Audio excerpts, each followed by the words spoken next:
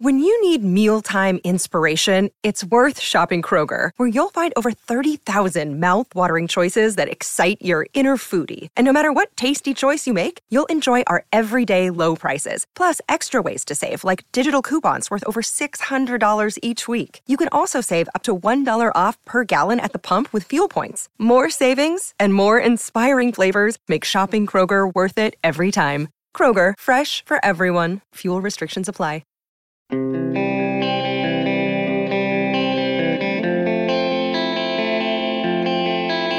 Brayden Yager did something outrageous this week at development camp. He exhibited actual skill. Good morning to you. Good Wednesday morning. I'm Dejan Kovacevic of DK Pittsburgh Sports, and this is Daily Shot of Penguins. It comes your way bright and early every weekday. If you're into football and or baseball, I also offer daily shots of Steelers and Pirates that I hope you'll check out.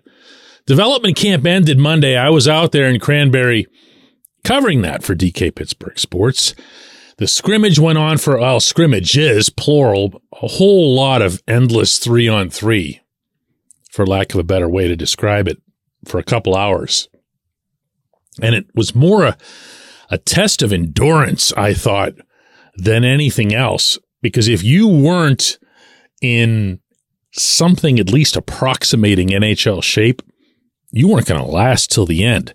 That's a lot of ice for 6 total skaters to be covering for 2 total hours. Without getting into excessive digging at other recent development camps, which let's just say lacked skill, this one had one kid who was way, way above everybody else out there. And that, to the Penguins' considerable good fortune, was the kid they just took in the first round. Brayden Yager out of the WHL came not only as advertised, but probably beyond that. I don't know how many goals he scored. I definitely don't know how many assists he had. Like I said, this was just a whole lot of 3-on-3. But it was a lot. And he had some quality within that I could see, and I'm talking about with my own eyes right across the way, was having an impact on the team's management. If you've never been out to the UPMC Lemieux Sports Complex, there's a patio that comes out from the general manager's office that pretty much hangs out, not all the way over the ice, but really close to the edge of it. And that's by design. You want to be able to see the whole rink. You want to be able to study, especially when you get to the real training camp, but also something like this. And watching, for example, after Yager would score one of his goals, Mike Sullivan would look over to his right at Kyle Dubas, and Dubas would be looking back at Sullivan, and it's almost like, Sullivan saying, are we sure this kid isn't ready yet? Well, he's not. He's not. I'm not going to blow this out of proportion. He's 5'11", if that, but yeah, maybe close to it, and 170. And he has filling in to do. He has growing to do physically, I'm sure mentally as well. I'm sure positionally, and he's going to go back to juniors and he's going to eat some cheeseburgers and he's going to get stronger and all that other stuff. But the skill part of it, the natural talent part of it, it's there, and it can't be faked, and it can't be something that just pops up one day and disappears the next. To try to give you some picture of what I was watching, he's got a stride. He's got a powerful, low-centered stride. He's got an effortless left to right within that stride, although he, like everybody else, is a lot faster when he just goes in a straight line, which he's definitely not shy about doing. He's got a wrist shot. Boy, does he have a wrist shot. And when he scores, when he was beating these goaltenders sometimes from distance, it was looking like it was a little bit too easy. And remember that the one thing the Penguins do have in these development camps for the most part is some promising goaltending. So these weren't like stiffs he was beating. It was just that routine. He had a breakaway really, really late in the scrimmage. And there were two things that stood out about it. One was that he'd been out on the ice for a long time. Two was that he had just covered for a defenseman. And I'm going to remind you, this is 3-on-3, so it's all a little bit awkward. But he had just covered for a defenseman all the way back into the defensive zone, then was sprung for the breakaway. And you're thinking, he's just going to be completely out of gas. I thought I'd seen signs of him looking like he was out of gas earlier in the afternoon. Turns out I was wrong. And he goes in on the goaltender and just super casually flicks a puck. And I do mean flick, not shoot. He just flicks it through the 5-hole. I'm watching that and I'm thinking, that looks like Daniel Briere. I don't know how many of you guys will go back far enough for that reference to mean anything. But Daniel Briere had this super annoying way of making goal scoring look really, really easy. And this kid not only has a similar stature and a similar skating style, but he's definitely got the finish arsenal to him. Now, Briere didn't have the long-range wrist shot that this kid has, so they're not identical players. You get the idea that this is promising. This is a player in the system who's actually going to be worth watching. And I think you're going to like him too, meaning like who he is off the ice. Here's a little bit of the conversation that he and I had one-on-one after this session. This was when I'd asked him about his ability to speed up and then slow things down, which is also extremely unusual for any young player. But he was flying around the rink and then he'd make this super soft, slow pass to lead somebody. And I'm like, whoa, hey, what is that? So I asked.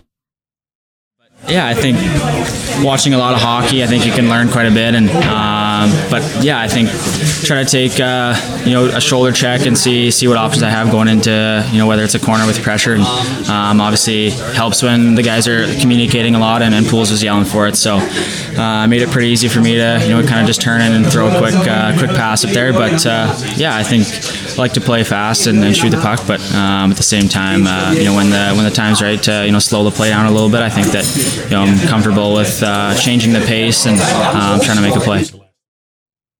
Again, I don't want to take this too far. Please don't interpret this as me pumping his tires or predicting superstardom or anything like that.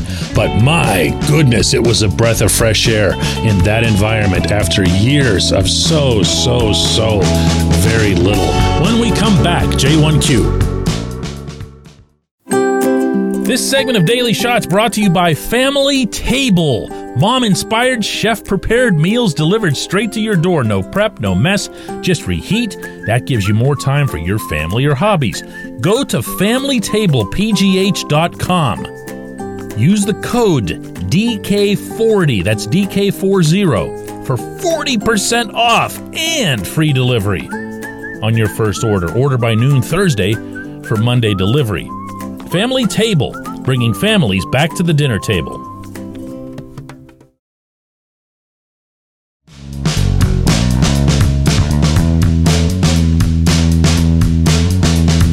Today's J1Q comes from Carmen, who says, so DK, what to do now with Jeff Carter and Mikael Granlund? Do they fit at all into this new mix? Carmen, I could take the easy way out of this and just suggest that maybe Kyle Dubas can work some kind of magic, have somebody take on Granlund's contract or a big part of his contract. Heck, maybe he could parlay Granlund, oh boy, I can't believe I'm about to say this, but into part of the exchange that would bring Erik Karlsson from the Sharks. There actually is logic to that, but I really don't feel like elaborating on it because I don't want to get anybody's hopes up about a 102-point Hall of Fame defenseman headed here. So let's just say that all the doors aren't necessarily closed where Granlund's concerned. They are where Carter's concerned. There's just nothing you can do. Complete no movement clause. So what do you do with them? I could dream up scenarios where one or both were to come to training camp and divulged that there were injuries that slowed them down, and then they had some conditioning issue that was related to that, and and I could invent positions for them in the lineup. I could invent new roles for them. I am going to just say what it is that I'm really thinking here. I wouldn't play them. I just wouldn't. I know, in particular, what Granlund could still possibly be capable of, because he's only 2 seasons removed from having 72 points. Yes, most of those came on the power play, and that should have been taken into consideration before Ron Hextall made the worst trade we've seen in 2 decades. But there was at least something to be said for that. With Carter, you're talking about, being good on face-offs and really not a whole heck of a lot else at this stage of his otherwise terrific career. So if I were coaching, I wouldn't play them. I would really, really, really try hard to ensure, without much difficulty, I would presume, that I've got 12 forwards who have a better chance of helping me win that night's game than either of those 2. Now that I've got that out of my system, and I know Sullivan's not going to scratch Carter. He's just not. He's just not. It's not going to happen. You guys remember the answer he gave me at Madison Square Garden whenever I point blank asked him after a loss there against the Rangers why he was continuing to play Carter, and he got respectfully, we have a really healthy relationship, but he wanted to get really spirited on that subject. And because I'm the one who asked, the spirited and the wide eyes and everything else came at me, which is fine. My job's to ask questions, his job's to coach. But that answered so many questions for me, including whether or not he was taking some sort of orders from above. Ron Hextall's telling him, you absolutely have to play Carter. You can't embarrass me, whatever. None of that. This was the coach making very, very plain that this was his call to continue playing Carter. I believe, until I have reason to not believe, that he'll continue to play Carter. As such, we're probably looking at a 4th-line center situation. You're probably looking at, something along the lines of Drew Connor and, I don't know, on the right side, Valtteri Puustinen, Alex Nylander. But ideally, someone else will be able to make up for what Carter doesn't bring anymore. And for what it's worth, O'Connor and Carter actually, don't bite my head off for this, showed some signs of some chemistry when they were put together late last season. Again, don't take that and extrapolate it. The bar is really, really low. But I do think that Carter will be involved. Granlund, I'm still surprised they didn't buy him out. There's so much more to gain from buying that guy out than from keeping him that I have to believe that there's something else afoot. If it's not Karlsson, it's something else. I appreciate the question. I appreciate everyone listening to Daily Shot of Penguins, and we'll do another one of these tomorrow.